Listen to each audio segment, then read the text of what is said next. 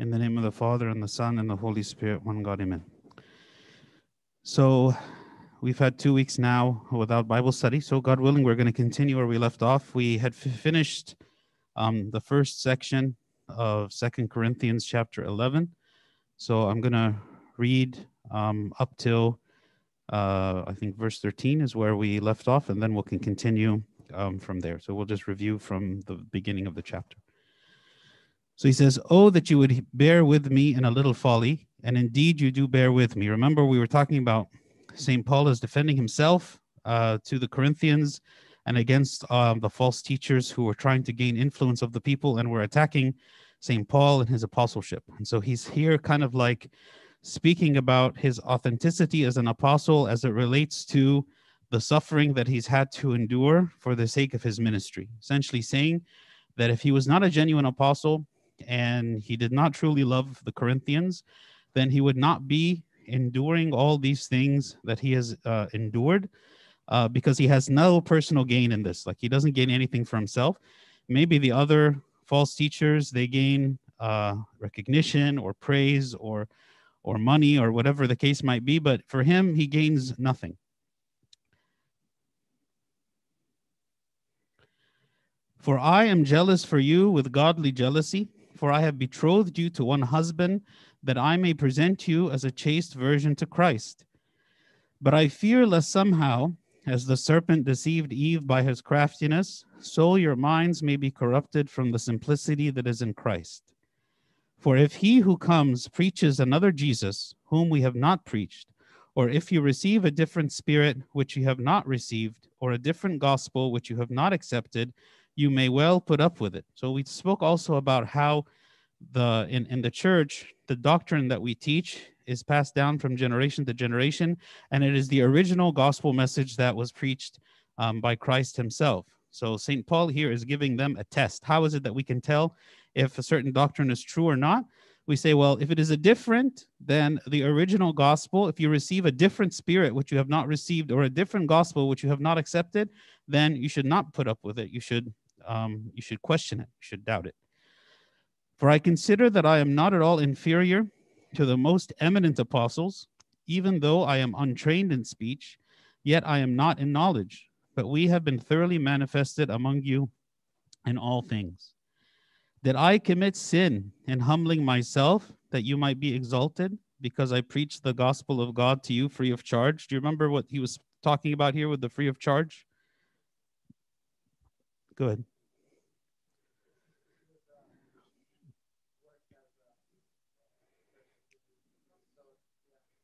Tense. Tense, yeah.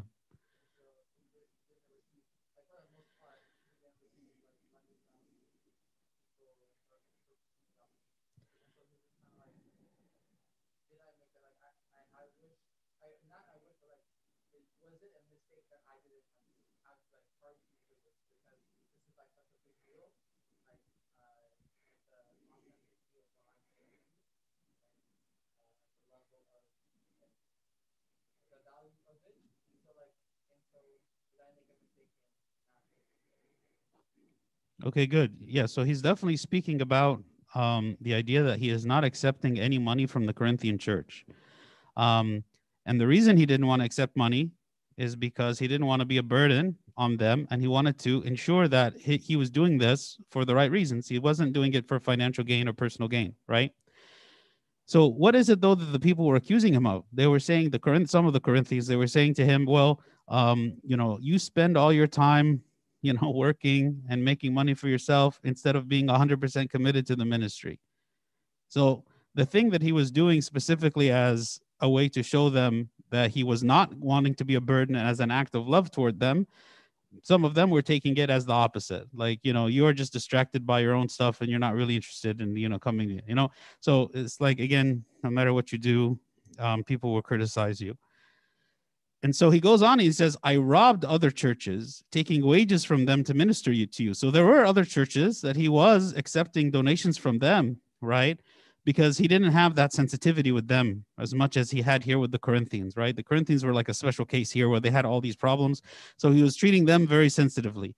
And he's saying, essentially, I took the money that I received from the other churches and I spent them to minister to you, right? And when I was present, yeah. It's like metaphorically speaking, like as though he is taking the money, because when you donate, like when a church donates, right, to the church, or people from the church donate to the church, they expect that money is going to be used to serve their community, right? So it's like here he's saying the money that I received from, let's say, the Philippian church, instead of spending it on serving the Philippians, instead I'm using it to serve you, right? And when I was present with you and in need, I was a burden to no one. For what I lacked, the brethren who came from Macedonia supplied. And in everything I kept myself from being burdensome to you, and so I will keep myself. As the truth of Christ is in me, no one shall stop me from this boasting in the regions of Achaia. Why? Because I do not love you? God knows. But what I do, I will also continue to do, that I may cut off the opportunity from those who desire an opportunity to be regarded just as we are in the things of which they boast. So he's speaking again about the false teachers and not wanting to give them an opportunity to boast and an opportunity to gain influence on the people for the wrong reasons. For such are false prophets, deceitful workers, transforming themselves into apostles of Christ. And no wonder, so this is where we left off, and no wonder, for Satan himself transforms himself into an angel of light. Here, this is one of the most powerful and deceptive ways that Satan operates, right? If Satan were to come to us in the form of Satan, we would all flee from him, right? Because he is ugly. He is dangerous. He looks like we don't want to mess with him. Like we don't, and we won't believe what he says because he will look like Satan. And all of us know that Satan's bad. So you see Satan, even little kids, if they see Satan and they see someone who takes the form of Satan as they understand him to look, they will run away from him, right? They won't approach him. But instead, if he takes the form of an angel, if he takes the form of something holy and something good, and he acts that way, and very deceptively and with subterfuge and with, deceptive words and with smooth speaking, he tells you kind of what you want to hear, and you begins to gain your trust, okay? And in this way, he is able to convince. So why is it that these false teachers were popular? It's because they told people what they wanted to hear. Maybe St. Paul is writing these letters to them, rebuking them for the way that they acted, what they did, what you should do, what you shouldn't do, so on. Whereas these false teachers are coming and essentially telling them already what they're doing is fine. They're telling them what they want to hear.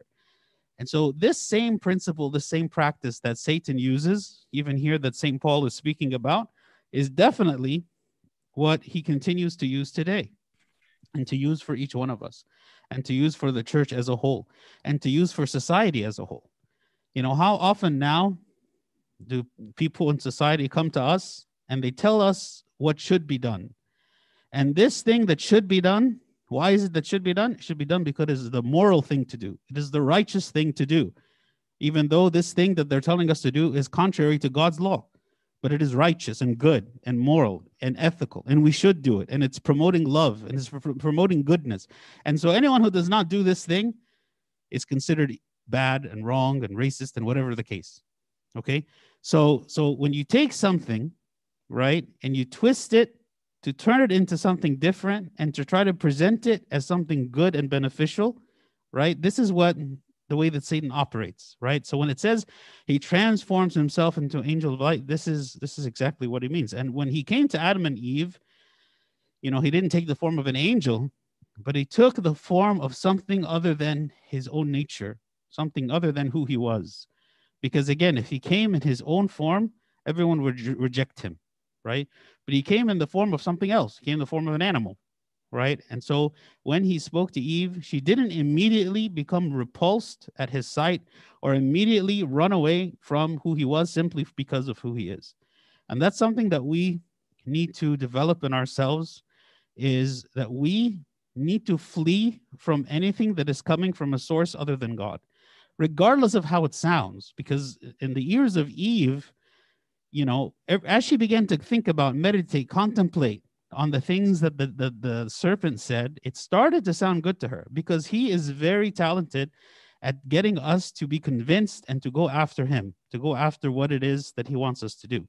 So if we think ourselves that we can reason with Satan, we cannot reason with Satan. He will find some means to trick us, to fool us, to entice us with something that we want, and then we will fall. So this is why, like in the scripture, when it says, flee the devil, flee, right? Like run away. Like don't consider yourself to be able to stand up against temptation, but flee temptation. Like I always imagine the example of Joseph the righteous when he is there in the house of Potiphar with his wife, and she is like approaching him and trying to seduce him. He didn't try to sit there and argue with her or to convince. No, he just fled. He just ran, right? Even if it meant running away without his garments. So again, this is for us as Christians, for us to acknowledge our weakness and to say, you know what, I cannot stand against, and anyone, no matter what the source appears to be. The greatest thing that the devil does is he convinces the world that he doesn't exist. As much as the devil falls into pride and is prideful against God, but he doesn't want any attention. He doesn't want any recognition. He doesn't want anyone to believe his existence is there. And so he has us pointing at other human beings for the reasons for everything. Why is it that the world is so bad? Well, it's because of the Republicans, or because of the Democrats, or because of the Chinese people, or because of whatever country, or because of every group wants to blame another group. Every person wants to blame another person, And so we don't realize that the ultimate evil, who is the one who is like playing everyone against everyone else, is him, right? And he is the one who transforms himself so that he is hidden. Do you have a question?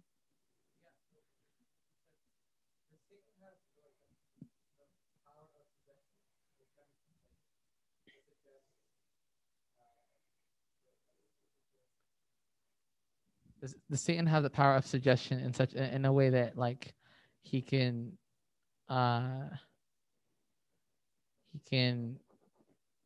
not really control, but rather like hypnotize someone into do something that like, because I know about possession, but like I don't know. Well, possession is one thing, but apart from possession, he has the ability to place thoughts in our mind. So I mean, more than suggestion. I mean, when you talk about hypnosis and people suggesting thoughts in people's minds or suggesting ideas, that's something from the outside. Like no human being can implant a thought in my mind. They can say words, and then I might listen to those words and then begin to think certain things. But the devil can actually put thoughts in our mind, right? Which is something beyond what any human being can do. But he cannot force us to accept those thoughts. So it is not like a hypnosis in the sense that it is irresistible. It is something that I cannot withstand, that it's like I'm in a trance, I'm a zombie kind of thing. No, like, right, God gives us the freedom to choose in all things. He says, this is life and this is death, choose life. So always there is a choice, right? Always there is a choice. Now, sometimes we put ourselves in a position where we make that choice very hard. And I'll give you an example. Like I've used this example before. There's a verse that says that God would not allow us to be tempted beyond what we can bear, but always make a means of escape, right? So, but when you think, what does that mean to make a means of escape? It brought to my mind like the example of, like buildings in like New York and stuff, like apartment buildings that have a fire escape. So what is a fire escape? Like when someone is designing the building and building the building, they try to think ahead and they say, okay, well, there's a possibility there might be a fire. And if there's a fire, we need a way for the people in the building to get out quickly. So we build this set of metal stairs on the outside of the building so that at any time, if people need to, they can climb up the window and go down this fire escape and flee, right? If that fire escape were not there, then there would be very, very hard to escape, okay? So part of there being a means of escape, you can't say, you know what, I'm going to go to a bad place with bad people, intending to do bad things. And then in that last moment, I'm going to escape. There's not going to be any escape. You're going to fall, right? So the idea of having the means of escape is something that is built in. So for instance, a person who is trying to pray every day, pursue God every day, partake of the sacraments on a regular basis, do these spiritual activities, this is like building the fire escape. It's like building the means of escape so that when temptation comes, I'm ready to fight it. I'm ready to do battle with it. I'm ready to run away from it because I already have like the armor is on, like I already have the armor of God on.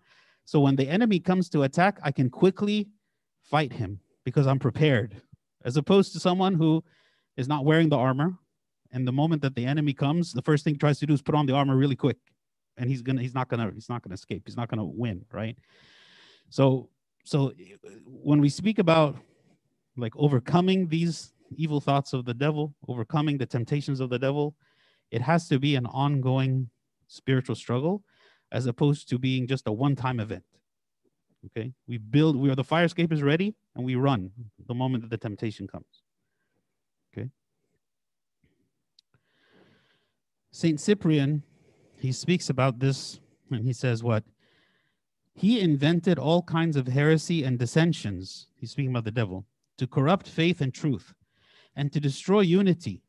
And in case he fails to keep us in such darkness, he draws us to a new maze of deception. He takes people away from the church, and when they think that they have approached the light and got away from the night of this world, he covers them deep in a new darkness, of which they are unaware. See how oftentimes when people leave what is good, they think they do so for righteous reasons? How often do people leave the church maybe and say, you know what, this church is full of a bunch of hypocrites, and I don't want to be in such a place. It's like, okay, but when you're going away from the church, you're putting yourself in greater danger, right? Maybe a person thinks they are doing something for a righteous motive, for a righteous reason, but it's actually a deception. Because when the devil has us in that place, then he can easily destroy us. And actually, this is true even about the spiritual life. Sometimes our goal in the spiritual life is not really holiness, but it's about emotionalism. So let me give you an example. Sometimes we believe that a prayer that is accepted by God, when we go and we stand and we pray, how do we test if this prayer is heard by God and accepted by God?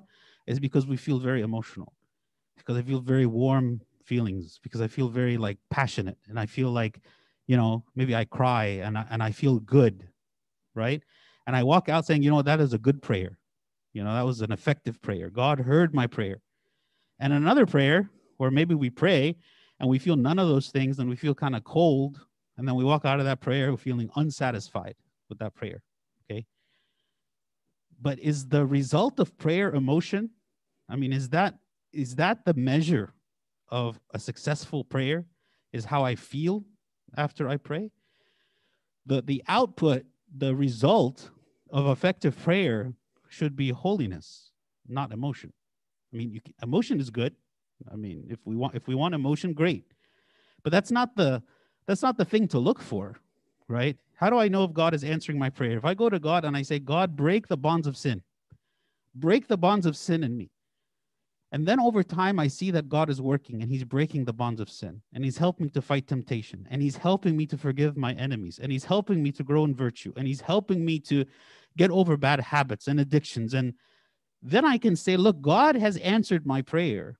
Even if after each individual prayer that I pray, I still walk out feeling, okay, I still feel normal. There was no huge like emotional event that happened, right? But over a long period of time, God works in me. That is the difference between spirituality and emotion. Spirituality does not have to have emotion with it to that strong, that strong kind of emotion. Yes, there can be emotion, and emotion is nice, okay? But we should not use emotion as the measure of spirituality. So how can the devil use this? The devil can allow us to have all kinds of emotion. He can allow us to feel as though we are growing spiritually because of the strong emotional feelings that we have. And because we have these strong emotional feelings, I begin to imagine myself to be a very spiritual person. And because I'm a very spiritual person who has very powerful prayers, whom God and me are connected, like super connected in my own mind, then I begin to dictate to other people what spirituality should look like. And when I see other people not doing what I think should be done, I consider myself to be an authority. Now, because I am so strong spiritually, consider myself to be an authority, and I go and I dictate. And oftentimes, this is how this happens. And then people become very like upset, maybe because people don't listen to their ideas or don't implement what they want. And so they end up leaving the church. You know, there was a story that I said one time about a monk who, you know, he would be seeing visions in his cell when he was praying, that he would see visions of angels and visions of Christ and all these things, to the point where he stopped attending liturgy, because when it came time for liturgy, he would actually be in the midst of these visions. And so his father of confession from the monastery would come and he would tell him, you didn't see you at church today. It's like, well, I'm having these visions and I'm seeing all these things, and the Lord Christ is here with me in the cell. And so his father of confession told him, no, you have to come and attend liturgy. And so the devil put all of these thoughts in his mind, because these were not actually real visions. This was actually the devil. These were demonic visions. Okay. And he put in his mind this feeling that he was righteous, and he started to think to himself, you know what, my father of confession, he's jealous of me. He wishes that he had the visions that I had. He wishes he could see what I see. And that's why he keeps telling me to come to the liturgy when I'm here doing this. Eventually, these visions led this man, thinking he was following angels and anchorites, to go and to jump off the roof of the monastery, and he died. So the reason he did that is because these visions, they told him, come and be like a monk in the wilderness with us and be among the anchorites who, like, God, like, you know, transports them from place to place, thinking that he was so righteous, right? So so it's important to be anchored, right? One of the ways that here Satan transforms himself as an angel of light, he can convince us that our thoughts are the true and righteous thoughts. And when somebody stands against us and says, no, this is not right, what you're doing, we refuse to accept. Although, so St. Cyprian, he continues. He says, although these false teachers do not abide in the gospel or to the system and law of Christ, they claim to be in the light through the deceptive schemes of the enemy, about whom the apostle says that he transforms himself to an angel of light and adorns his ministers as ministers of righteousness, right? The people, take this off. The people that are ministry, who is it that ministers are the ministers of the devil? Who is the minister of the devil?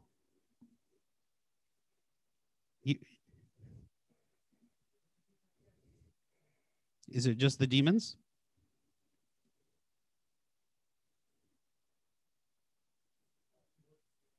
People who are deceived, right? It doesn't have to be people who go and worship Satan. You know, it's not like just people that go and worship Satan in like a satanic temple, that these people are the ministers of evil. No. God uses those who are deceived and those who are ignorant and those who are living in darkness, right? They're using them. And that could even be people from the church. You know, like in the book of Revelation, in the last days, it says what?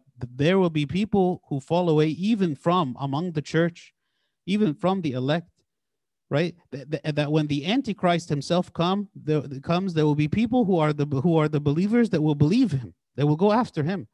Why? Even though Christ told us very clearly what to expect about the Antichrist. And he told us what will happen and what will not happen. And he said, when he comes, do not go after him. But because there are people who care more about the emotion and they care more about the moment rather than the doctrine, right? Then they will go after him. So for instance, when we consider, let's say somebody comes here to 77084 zip code, and this man is performing miracles, and he's raising people from the dead, and he's dressed in a toga, just to make sure it's more authentic, right? And he says that he's Jesus, and he's doing all these real miracles. How hard or how easy will it be for us to believe that he is actually Jesus? Our senses tell us, well, maybe this is him, because he's doing things that are impossible. People go after miracles. In the minds of people, miracles means truth. If I see someone doing a miracle, then I follow this person. This person cannot do a miracle except if he is from God. This is what people think. But it's not, because the devil does miracles. And the ministers of evil do miracles, right? When we speak about the occult, for instance, the occult is miracles. It's real, right? It's something supernatural, and it's evil. So just because somebody does miracles Doesn't mean that they are authentic. Doesn't mean that they're from God. So the question then is, when we are faced with a situation like that, what is our response? And what do we base our response on? If I base it on my senses and my feelings, well, maybe my feelings are just like, wow, I'm shocked. I'm amazed at the things that I see. And my senses are telling me this is real. And maybe it is real. Okay. But my mind should tell me, no. What is it that the Lord has already said to us when it comes to something like this? So he said, well, do not go after him. This way, do not go after him, because he is not real. He is not from God. He is from the devil. So that is an example where, again, where Satan transforms himself as an angel of light. And how is it that we would not follow him? It's not going to be because of what we see necessarily. It's because of what we know, right? Because of what we know, because of what we believe is true, because God already told it to us of what is true. So he goes on then, St. Cyprian, he says what? They call the night day, death salvation, despair hope, treason faithfulness, antichrist Christ, and show the truth in a deceptive way. This is exactly what they do. They take the night and they call it day, and they convince people that the night is the day, and they convince people that death is actually salvation. You know, this is how deceptive Satan is. He can take one thing and make you believe it's the exact opposite. And we see this totally in our society. We see it in the media. We see it. One thing is clear. Like, you look at it and you say, this is clear. This is what it is. But they come and they find a way to convince you that it's the opposite of what it is. Okay? In a deceptive way. This is how it happens, O brethren, when we do not go back to the fountain of the truth, when we do not look up to the head and do not follow the teaching that comes from heaven. Exactly what I was saying before, right? If we rely only on what people are saying, on the buzz, on what my friends are saying, on the way that I feel, on, you know, all this stuff, then it's so easy to be deceived, right? I remember a long time ago, back when, you know, I don't know, maybe I was in my 20s or something, and I was serving in one of the Sunday school classes at St. Mary's, and there was this rap video came out about this guy saying, what, I'm spiritual but not religious. I don't know if some of you remember this. Jesus hates religion. Yeah, something like that, right? Jesus is greater than religion. And he made this rap video about this. And all the high school kids, like almost universally, they were like so shaken in their faith because of this rap video this guy made, to the point where, you know, Abuna had to make a meeting about the video. And there were so many kids came to attend this meeting that literally they had to sit in the hallway because there were so many people that came. Like, this is the same room where they have the Bible study on a weekly basis that maybe 5 people come. And when it came time for this, literally there was no place to sit or stand, or like it was like unbelievable. Why? Because people's faith was so shaken by this one guy making a rap video saying that, you know, spirituality and religion and God hates religion, and like, again, it's deception, right? We shouldn't be so emotionally shaken anytime something happens, you know? And sometimes people, when they are trying to evangelize, let's say to someone, when they're talking to someone who is not Christian about Christianity, and that person will come and say something, they'll ask a question. Say, well, if what you're saying is true, then how come the Bible says this here and it says this here? Or they'll ask some kind of critical question, a good question. And the person, if they don't know the answer, sometimes they will be shaken themselves. Like, I don't know. Maybe you're right. Like, maybe what you're saying is true. Like, even if they're not saying that, but inside themselves, they're concerned, right? So whenever we're faced with something that's challenging our faith, or whenever we're faced with something that's causing us or causing a large group of people, because it often happens when there's a large group, when all of my peers, you know, or a lot of them are going after something, it's like a strong influence on me to go after the same thing. So this is when we have to stop and think, okay, is what's happening make sense? Like, what does God say about what's happening? Does it make sense or does it not make sense? Is it Satan actually who's doing this, even though it sounds appealing, even though it sounds good? Is it actually Satan who transformed himself into an angel of light, or is it actually God himself? Yes.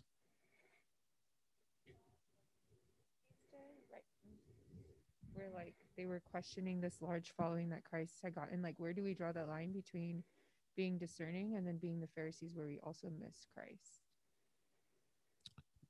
So when you say so explain that to me. So Like when you say the discerning, Pharisees, in what way the Pharisees? like they were also like very skeptical of Christ and all of his things, because it kind of went against the grain, I would say, of what they were doing, what they were teaching. So how do we discern like evil from good and Good. then not fall into what the Pharisees did? So what is it that the Pharisees did? The Pharisees, and actually Christ accused them of this. He told them, you have created your own law, right? And you are forcing people to follow your law, not the law of God. So what the Pharisees, if the Pharisees actually went to the scripture, right, the doctrine, and they looked at the prophecies and they looked at everything, then they could have believed that this is actually Christ. The reason they didn't believe him is because they didn't want to believe him. They didn't want him to be the Messiah. They felt threatened by him. They felt like if he has the influence of the people, then we will have no place anymore ourselves, right? That's even when they were discussing with themselves, what should we do? And they said, you know what? He's going to take our place. And he'll take our place among the Romans. So there was a lot of politics in it, because the Romans needed the Pharisees and the Sadducees, because the Romans wanted peace in Israel, right? They didn't want the Israelites, because Israel was a Roman province, okay? So they paid taxes to Rome, and in exchange, Rome allowed them to practice their faith, okay? But what they wanted, they didn't want revolt. And the prefect who would be assigned over Israel, he wanted there to be peace. Because if there was war, if there was dissension, if there was rebellion against Rome, then he would be in trouble with the emperor. So they recruited the Pharisees and the Sadducees, and their job, or part of their job in front of the Romans, was to keep the people under control, right? So the Romans and the Pharisees had a relationship together, okay? And they just wanted, so the Pharisees, all they cared about was the power that they had, right? So if Jesus were the Messiah, what is going to happen? It's going to throw everything upside down, because now the Pharisees aren't going to have any authority. Everyone's going to follow the Messiah, okay? And they're gone, right? So they didn't ever from day one have the right mentality or attitude toward him. If they really looked, and again, you could apply the same thing. Like they were deceived by the devil through what? Through their own passion, through their own jealousy, through their own desire for power, that instead of seeing him for who he was, instead of accepting him for who he was, then instead they were blinded to that, and they didn't accept him. So again, it goes back to what is the truth, what is the doctrine, what is it that we believe, and we apply that to every situation. Yeah. We have a couple comments here.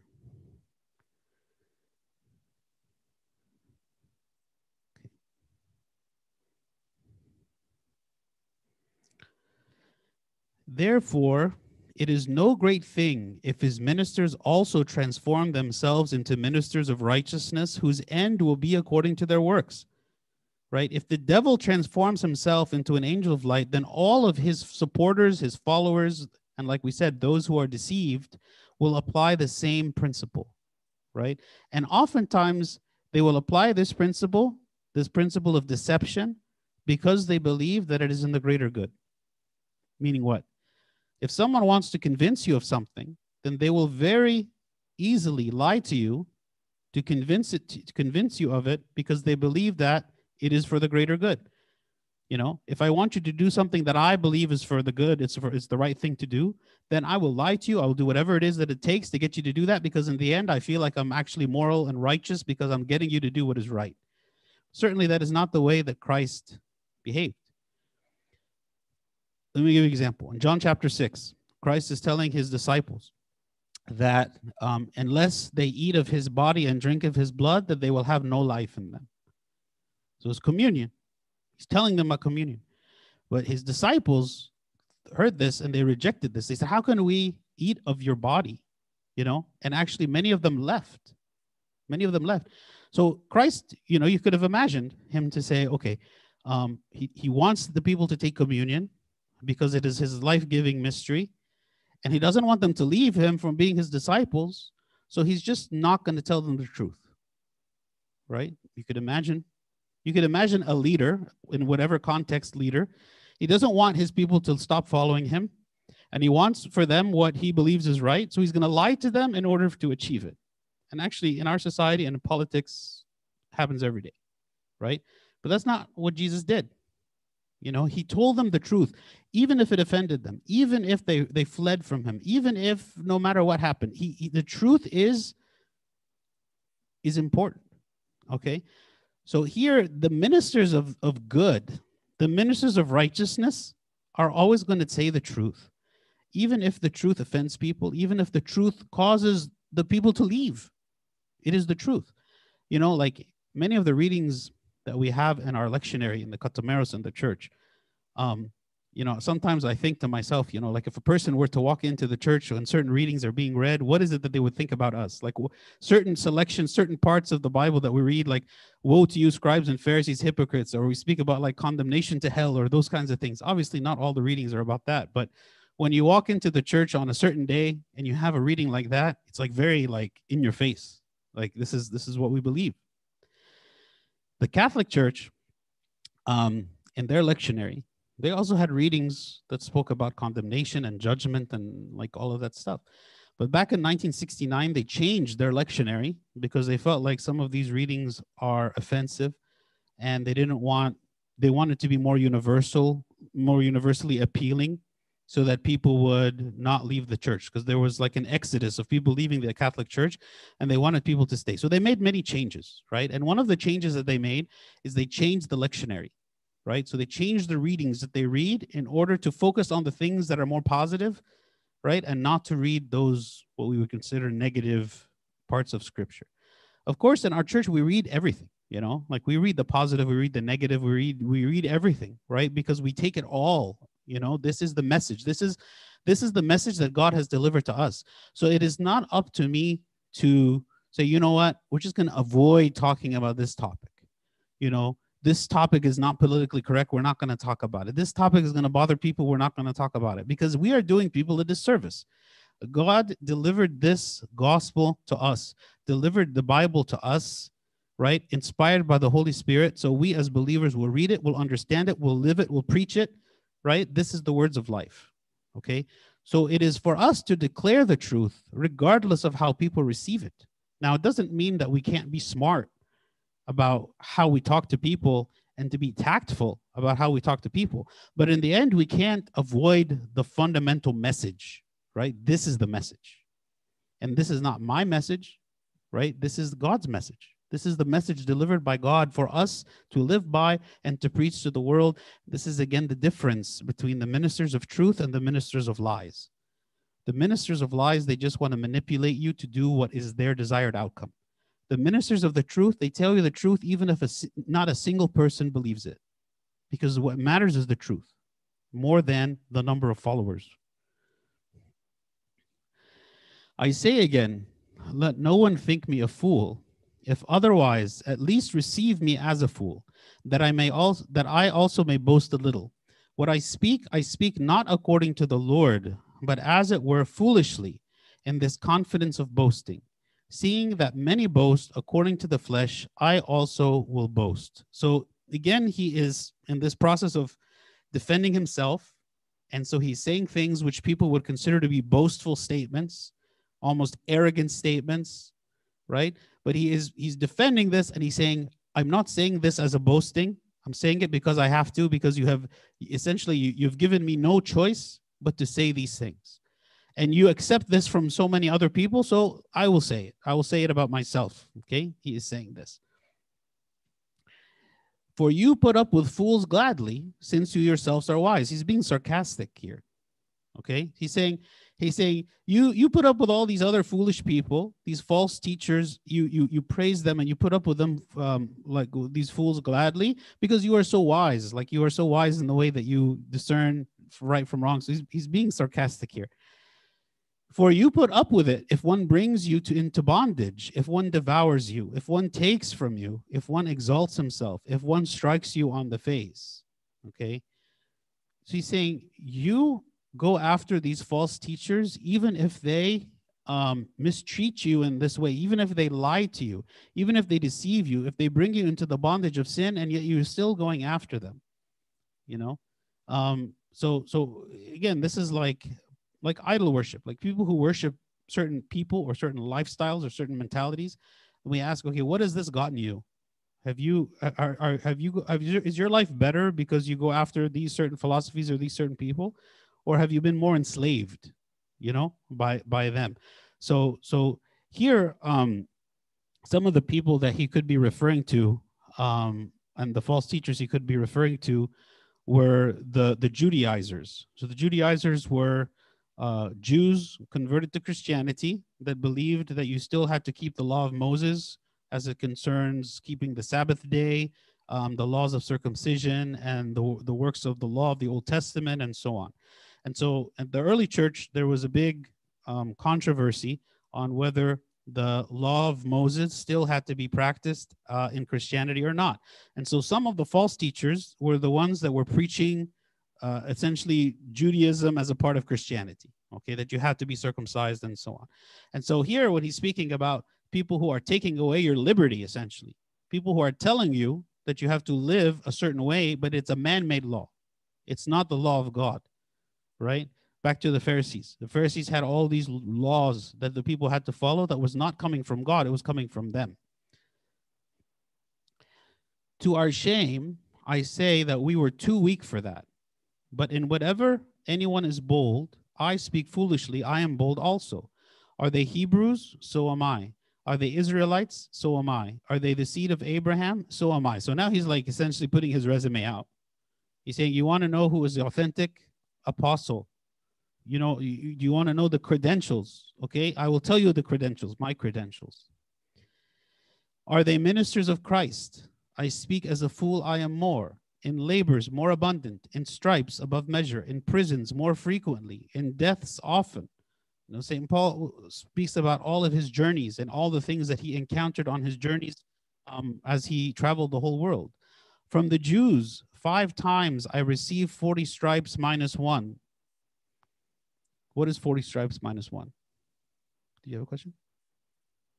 Yeah. Already. What's the difference between like a Gentile and a Judaizer? I thought they were the same. So a Gentile is a non-Jewish person. So you can divide everyone up into either Jew or Gentile, right? So we here are Gentiles. A Judaizer is a Jewish person who converted to Christianity, but still believed that you had to practice the Jewish law as a part of Christianity. So for instance, in the Old Testament, God required that people be circumcised. In order to be among the people of God, you had to be circumcised. In the New Testament, right, Christ made it clear that circumcision is simply a symbol of baptism. So what's necessary to be among the people of God in the New Testament is baptism, not circumcision. And so circumcision has no spiritual value, okay, in the New Testament. But the Judaizers, because they are with the mindset that we still have to fulfill the law of Moses, still required that Christians be circumcised. Why was that even a big deal? Among the Jews, it really wasn't, because Jews, as a part of their culture, they were used to being circumcised. Like that was a normal thing for them. No Jewish person, even a Christian, would kind of balk at the idea of being circumcised. But who would? The Gentiles, right? The Gentiles, all the other people in the world who had never been circumcised, like circumcision was not a part of their culture or religion. Now, in order to say to them, essentially, if you want to be Christian, not only do you have to be baptized, but you also have to be circumcised. It's like a stumbling block. It's like something that people wouldn't want to do. So the church discussed this, and they made it clear that no, circumcision is not necessary for salvation. You don't have to be as a Christian to be circumcised. But there was a group of people called the Judaizers who kept promoting this idea that these laws of the Old Testament are necessary for salvation in Christianity. Okay. Okay, so what's the 40 stripes minus 1?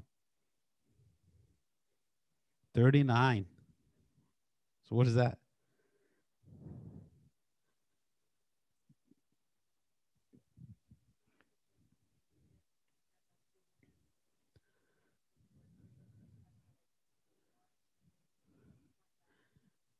Good. So in the Old Testament, God gave the commandment to the Jews that when you beat someone as a punishment, you cannot beat them more than 40 times. 40 is the maximum.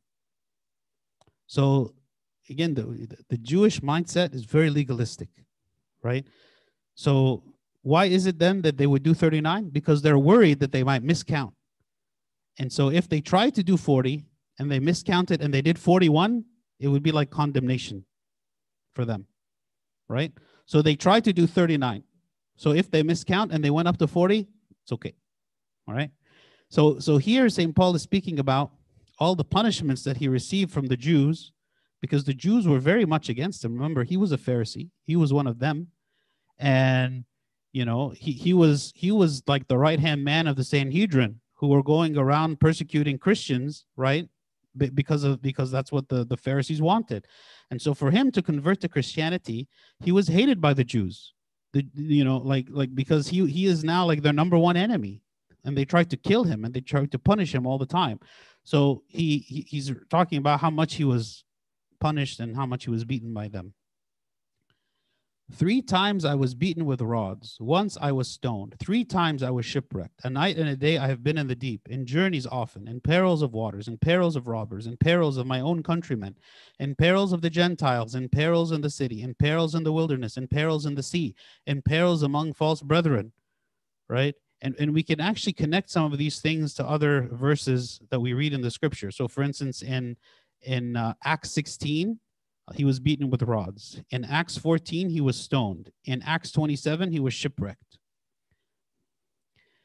In weariness and toil, in sleeplessness often, in hunger and thirst, in fastings often, in cold and nakedness, besides the other things would come upon me daily, my deep concern for all the churches. So on top of all the physical sufferings, and on top of all of the exhaustion and self-sacrifice that he made in order for him to carry out his ministry, my deep concern, right? Like what he carried with him and the reason why he did all that he did was his deep concern for all the churches. Like this is the true fatherhood. This is the true pastoral care that St. Paul had for everyone. He had so many reasons to say, I can't. It's too dangerous. I will just stay where I am and send letters, you know, and do nothing more. But his pastoral desire, his pastoral care for them made him to go, even if it means my death, even if it means, you know, my end, that I believe that God has called me for this. And even if I die, and even if I suffer as a part of this ministry, it is the will of God. Because he says, what? I have been crucified with Christ. It is no longer I who live, but Christ who lives in me. And he says, what? The world is as rubbish to me. Like, I don't care about my comfort. I don't care about my things. I don't care about my life, right? All that he cares about is to fulfill the mission that God had given him. So you see his true spirit of fatherhood and his true spirit of obedience to God and love for his service, right? That even what is on his mind as he is shipwrecked and as he is hungry and as he is beaten and as he is all this, like back in when he was stoned, right? In Acts 14, you know, he's in the city of Lystra and the people stone him. The Jews stoned him. They take him outside of the city. They stone him. And then immediately after he is stoned, he goes right back into the city again. Like there's no, you know, let me move on. You know, these people are dangerous. No, he immediately goes back into the city where the people just stoned him. So it tells you something about who he is and the way that he thinks. And he's saying all this, again, why? Because he wants them to see his genuineness. You know, he's not gaining anything. If you think that I'm doing this for myself, I haven't gained anything for myself personally. Then he goes on and he's now sharing like his emotions. He's sharing not only his experiences, but he's sharing his emotional state. He's saying, who is weak and I am not weak? Who is made to stumble and I do not burn with indignation, right? He's sharing in his emotions in his ministry. He's sharing in the emotions of his people and the trials of his people. He's sharing in the way that he feels when those people of his stumble and fall into temptation and sin, that he himself feels like a passion for them. He feels like a desire for their repentance, right? This feeling of indignation, right? Of wanting the repentance of those who fall, right? And this was his mission during this whole time, okay? St. John Chrysostom says about St. Paul, he says, how could we compare Paul, who moans on a daily basis for the sake of every man in this world, for the sake of every race and city, for the sake of every soul, he whose will was more solid than iron and harder than steel?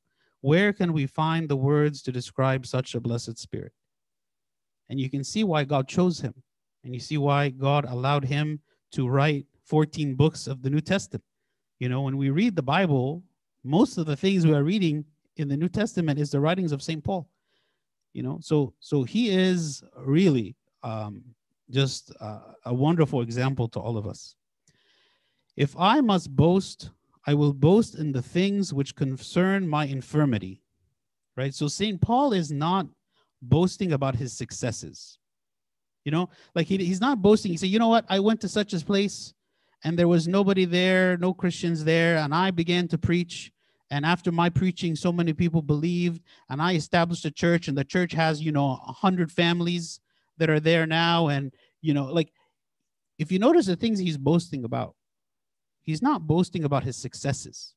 He's not boasting about, the number of people that have been baptized, or boasting about the number of people who have accepted the faith, or the number of people who are willing to be martyred for the faith.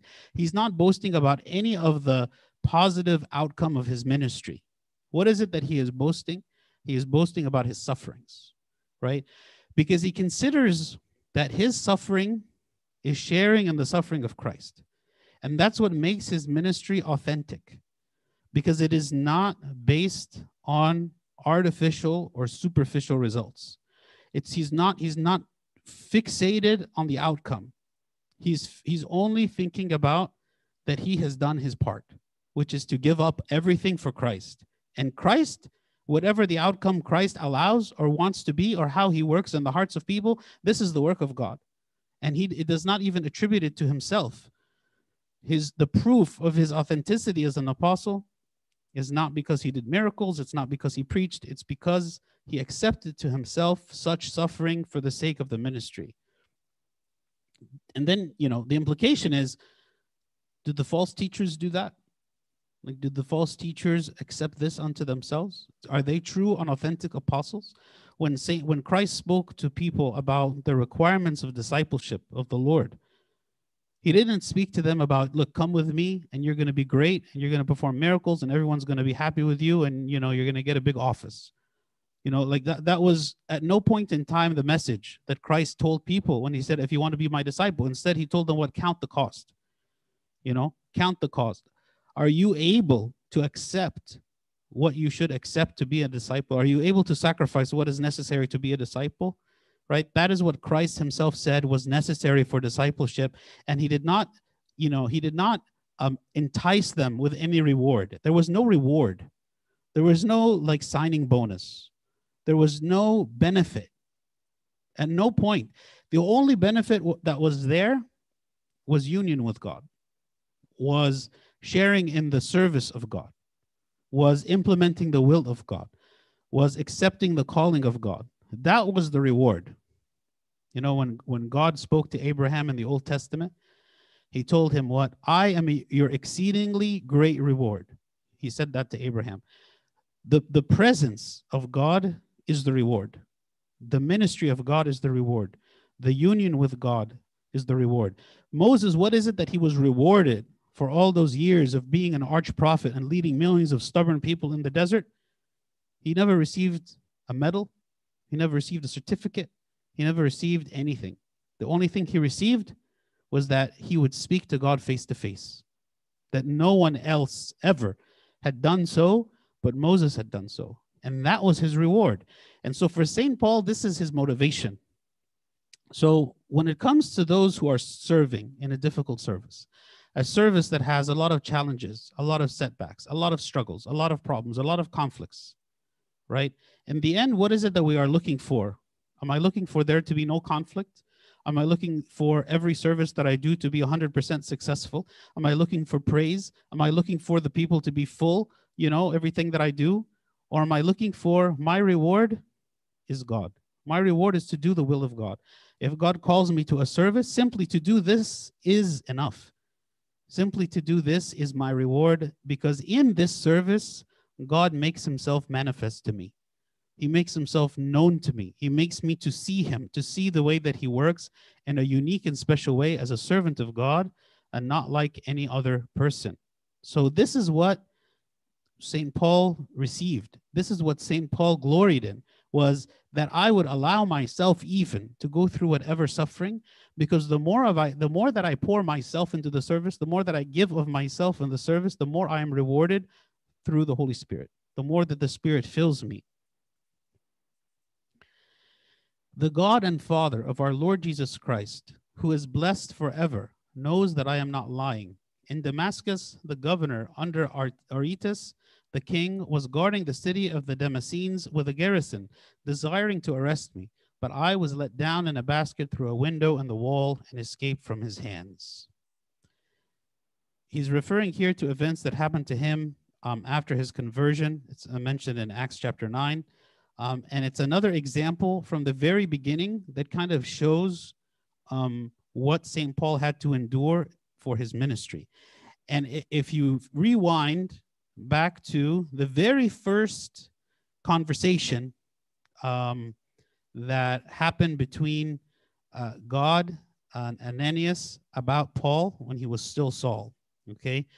When God spoke to Ananias and he told him, go and place your hands on the eyes of Saul so that he would regain his sight. Okay? And it says here in Acts chapter 9, but the Lord said to him, because Ananias was concerned. He said, well, don't you know who this person is? This person is the one who's persecuting your people all over. Are you sure you want me to go to him and put my hands on him so he can regain his sight? This is what God said. He said, go, for he is a chosen vessel of mine to bear my name before the Gentiles, kings, and the children of Israel, for I will show him how many things he must suffer for my name's sake. When you think about that, that's not exactly like a motivating thing. Like if I go to someone and say, I want you to serve in Sunday school, and I will show you how much you must suffer for the sake of the service. I don't think that's going to be motivating for anyone to say, yes, sign me up for that. That's what I want, right? Because unfortunately, and I'm included in this as well, what we want is comfort. What we want is salvation plus comfort, right? Salvation plus comfort, I'm happy. Give it to me, right? Because we are Americans. So everything to us is about comfort. We want comfort above everything. With salvation too, right? But when you add this idea of suffering, then it starts to become questionable. Okay, like, is this really what I want? Why would this be motivating? I always use the example of St. Peter. St. Peter, at the beginning of his ministry, Christ did all these miracles, and he allowed them to catch this miraculous catch of fish. And he asked St. Peter to use his boat, and he did all these things. And after he caught this miraculous catch of fish, and St. Peter brought the fish to shore, he bowed down on his knees, and he says, Lord, get away from me, because I am a sinful man. And he saw the power of God manifested. And then the Lord said to him, follow me. And in that moment, like St. Peter could see, this man was a powerful man. And that maybe a life with this man would be a life that would be characterized by power, by glory, by accomplishment, by something special. And so he said, I will go. And it says what? He left his nets, he left his father, he left. He went with Christ. But if you fast forward to the end, after the resurrection, when the Lord is speaking with Christ and he's asked him 3 times, do you love me? After this conversation, okay, the Lord said to St. Peter, when you are young, you went wherever you wanted to go. But when you are old, someone will have to essentially hold your hand and take you where you do not want to go. And then he said to him the exact same words again, follow me. So what happened at the end? At the end, there wasn't a message of glory or of power or of anything. And essentially, then the Bible says what? This was said to signify the kind of death that Peter would die. So he's telling Peter in that moment, essentially in that moment, he is reestablishing him as an apostle because he had denied Christ 3 times. And now Christ was essentially confirming to him that he is still accepted as an apostle when he asked him 3 times, do you love me? And immediately after this, what does it mean for you to be an apostle, Peter? What does it mean for you to serve me? Well, it means that when you were young, you had freedom, and now you do not. And now I will show you where is it that you will go for my glory. And this was the life of St. Peter. We know, and then St. Peter was martyred, and he was martyred being crucified upside down.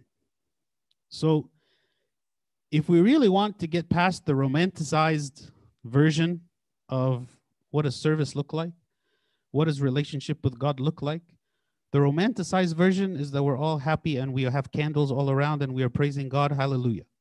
That is the romanticized Christianity. That is not the true Christianity. The true Christianity, and we see it characterized in the life of so many people in Scripture and through the history of the church, it's suffering. Not suffering for no reason, not self-inflicted suffering. Suffering because anyone who chooses to bring the light of God into the darkness of the world will have to suffer to do it. And it is the suffering itself that allows us to share in the ministry of Christ, and the suffering that allows the people to see the authenticity of that message. You know, so many people, they believed in the message of Christianity because they saw all of these martyrs. They saw all these people who are willing to give up their lives for Christ. How many words would it take to convince people? Do we go out into the world and we see that words are ever so convincing? Words are nothing in our life. What words mean nothing anymore? People can say whatever words they want. People don't care about words. People care about action. So if they see me living according to my faith, sacrificing according to my faith, suffering because of my faith, that is a powerful message. That is what brings the message of the gospel. That is what makes the ministry of St. Paul effective, the ministry of St. Peter effective, and our ministry effective is because we are living according to this faith, not that we are just speaking about it. Speaking about it, again, words are cheap.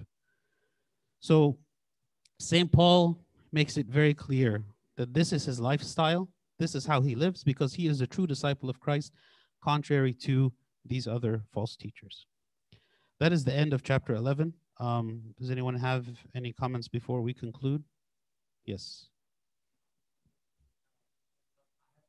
Earlier on as well, but encompassing everything that you said about how we romanticize Christianity and our relationship with God and how emotion comes into it.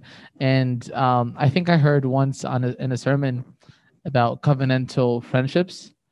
And so kind of like it's kind of like a tangent, but like I guess what I'm asking is, so since we're not expecting like that, we're not supposed to expect that type of emotion whenever we're praying, we're trying to conversate with God. How is it like? It's like a big topic, but how is our friendship supposed to look like? If we don't expect that emotion from like our relationship with God, then like what type of like how our friendships, interactions with people are supposed to be like? How are they supposed to feel? So, I mean, when it comes to relationship with people, let's say a marriage relationship, because marriage relationships are the ones that you would think would have the most emotion, okay? By our nature as humans, okay, we lose interest in things quickly, right? We lose interest in things, you know, like my kids, we tell them, we're going to get you a such and such gift. So excited for weeks and weeks until it's time to get the gift. They get it, and 2 days later, It's on in the corner. I don't care about it anymore because they got used to it. Same thing is with people. You know, maybe there's a person that I really care about and I really want to marry this person. And I'm very emotionally drawn to this person. And then after enough time of being with this person, I take for granted this person is just a person there. Doesn't mean I don't like them. It doesn't mean I hate them or have anything against them. But I certainly don't have the emotions that I had toward them maybe at some point before. So unless we understand this is the reality of us as human beings, then we can think that something is wrong. Like when people, like maybe people who have been married for quite a long time and they say, you know what, I'm going to get divorced. Why? Because we don't love each other anymore. What does that mean? We don't have the strong emotions anymore. Well, okay, of course, you know, you don't have that. And a person who tries to go after every emotional high because they believe that that's the way that life is supposed to be, it's constantly a high of emotion, trying new things, trying thrilling things because I always want to feel emotion. It's you're chasing like the wind. You're chasing something that by our very nature, we cannot hold on to it. Okay. That is a difference between being in heaven on earth and being in heaven. Because in heaven, our emotions are sanctified, right? On earth, our emotions are not sanctified. They are corrupted, which means that the things that are good, according to my knowledge, according to my understanding, my heart doesn't necessarily agree with my mind. This is why when we pray, for instance, we know that prayer is good. We understand that with our minds, and we tell ourselves, I will pray. And we stand to pray, and I feel nothing. That's not intended. That's not supposed to be that way. It's supposed to be that my heart follows my mind, not works against my mind. But it should not be that my mind follows my heart, because my heart is corrupted, right? So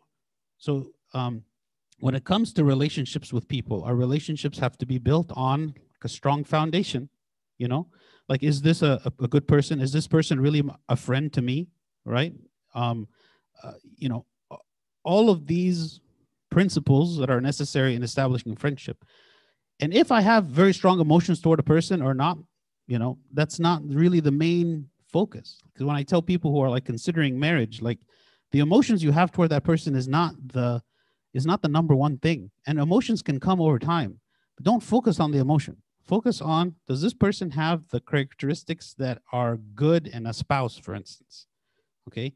Don't let the emotions be the main issue, because there will be a time, no matter how much emotions you have today, that those emotions are going to gradually go away, you know, at least to a large extent. So we are easily deceived by emotion. And actually the scripture says what the heart is deceitful above all things, like above all things, the heart is deceitful even more than the devil. The heart is deceitful. So we are so easy to deceive ourselves, right? Because of our hearts. So we should always get spiritual guidance about important decisions that we're making. We should think many times, pray often about the decisions that we're making. Am I going after this for the wrong reason? Am I doing something simply because it feels good now, but it's not based on good principles or not? This is how many people go into bad relationships, either for marriage or otherwise. They get caught up with the wrong crowd. It feels good to be with this group of people, but then these group of people end up causing me to fall into, to get me arrested. You know, the same people that I was happy to be with. But I should never have gone after them, because if I had rationally considered who they are, their lifestyle, then I shouldn't have ever joined their group. You know what I mean? So I don't know if this is what you're asking, but like in anything, emotions have to be treated for what they are. They are not purified. They are not sanctified. So they can be helpful, and when they're helpful, great. And when they're not helpful, we don't listen to them. Yeah. Sure. Any other comment? Okay, let's pray.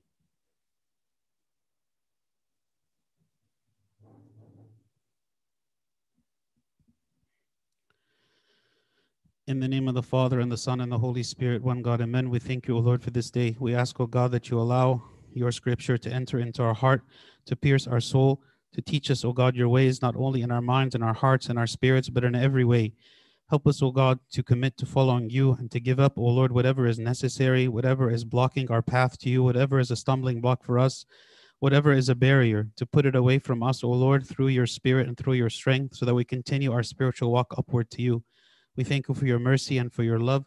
We ask, O God, that you give us the same spirit of service and the spirit of love that St. Paul had, to follow after you, O Lord, even if it means great sacrifice. We ask, O God, that you make us to be like the one who sold all that he has to buy the field that had the treasure, because it was more precious to him than anything else. We thank you, O Lord, for your patience with us. Grant us your peace and grant us to have a passion for service and a passion for you. Through the prayers of St. Mary, Archangel Michael, St. Paul, St. Mark, and all your saints, hear us as we pray thankfully. Our Father who art in heaven, hallowed be thy name. Thy kingdom come, thy will be done on earth as it is in heaven. Give us this day our daily bread. Forgive us our trespasses as we forgive those who trespass against us. And lead us not to temptation, but deliver us from the evil one. In Christ Jesus our Lord, for thine is the kingdom, power, and the glory forever and ever. Amen. The love of God the Father, the grace of the only begotten Son, our Lord God and Savior Jesus Christ, and the communion, the gift of the Holy Spirit be with you all. Go in peace. The peace of the Lord be with you all. Amen.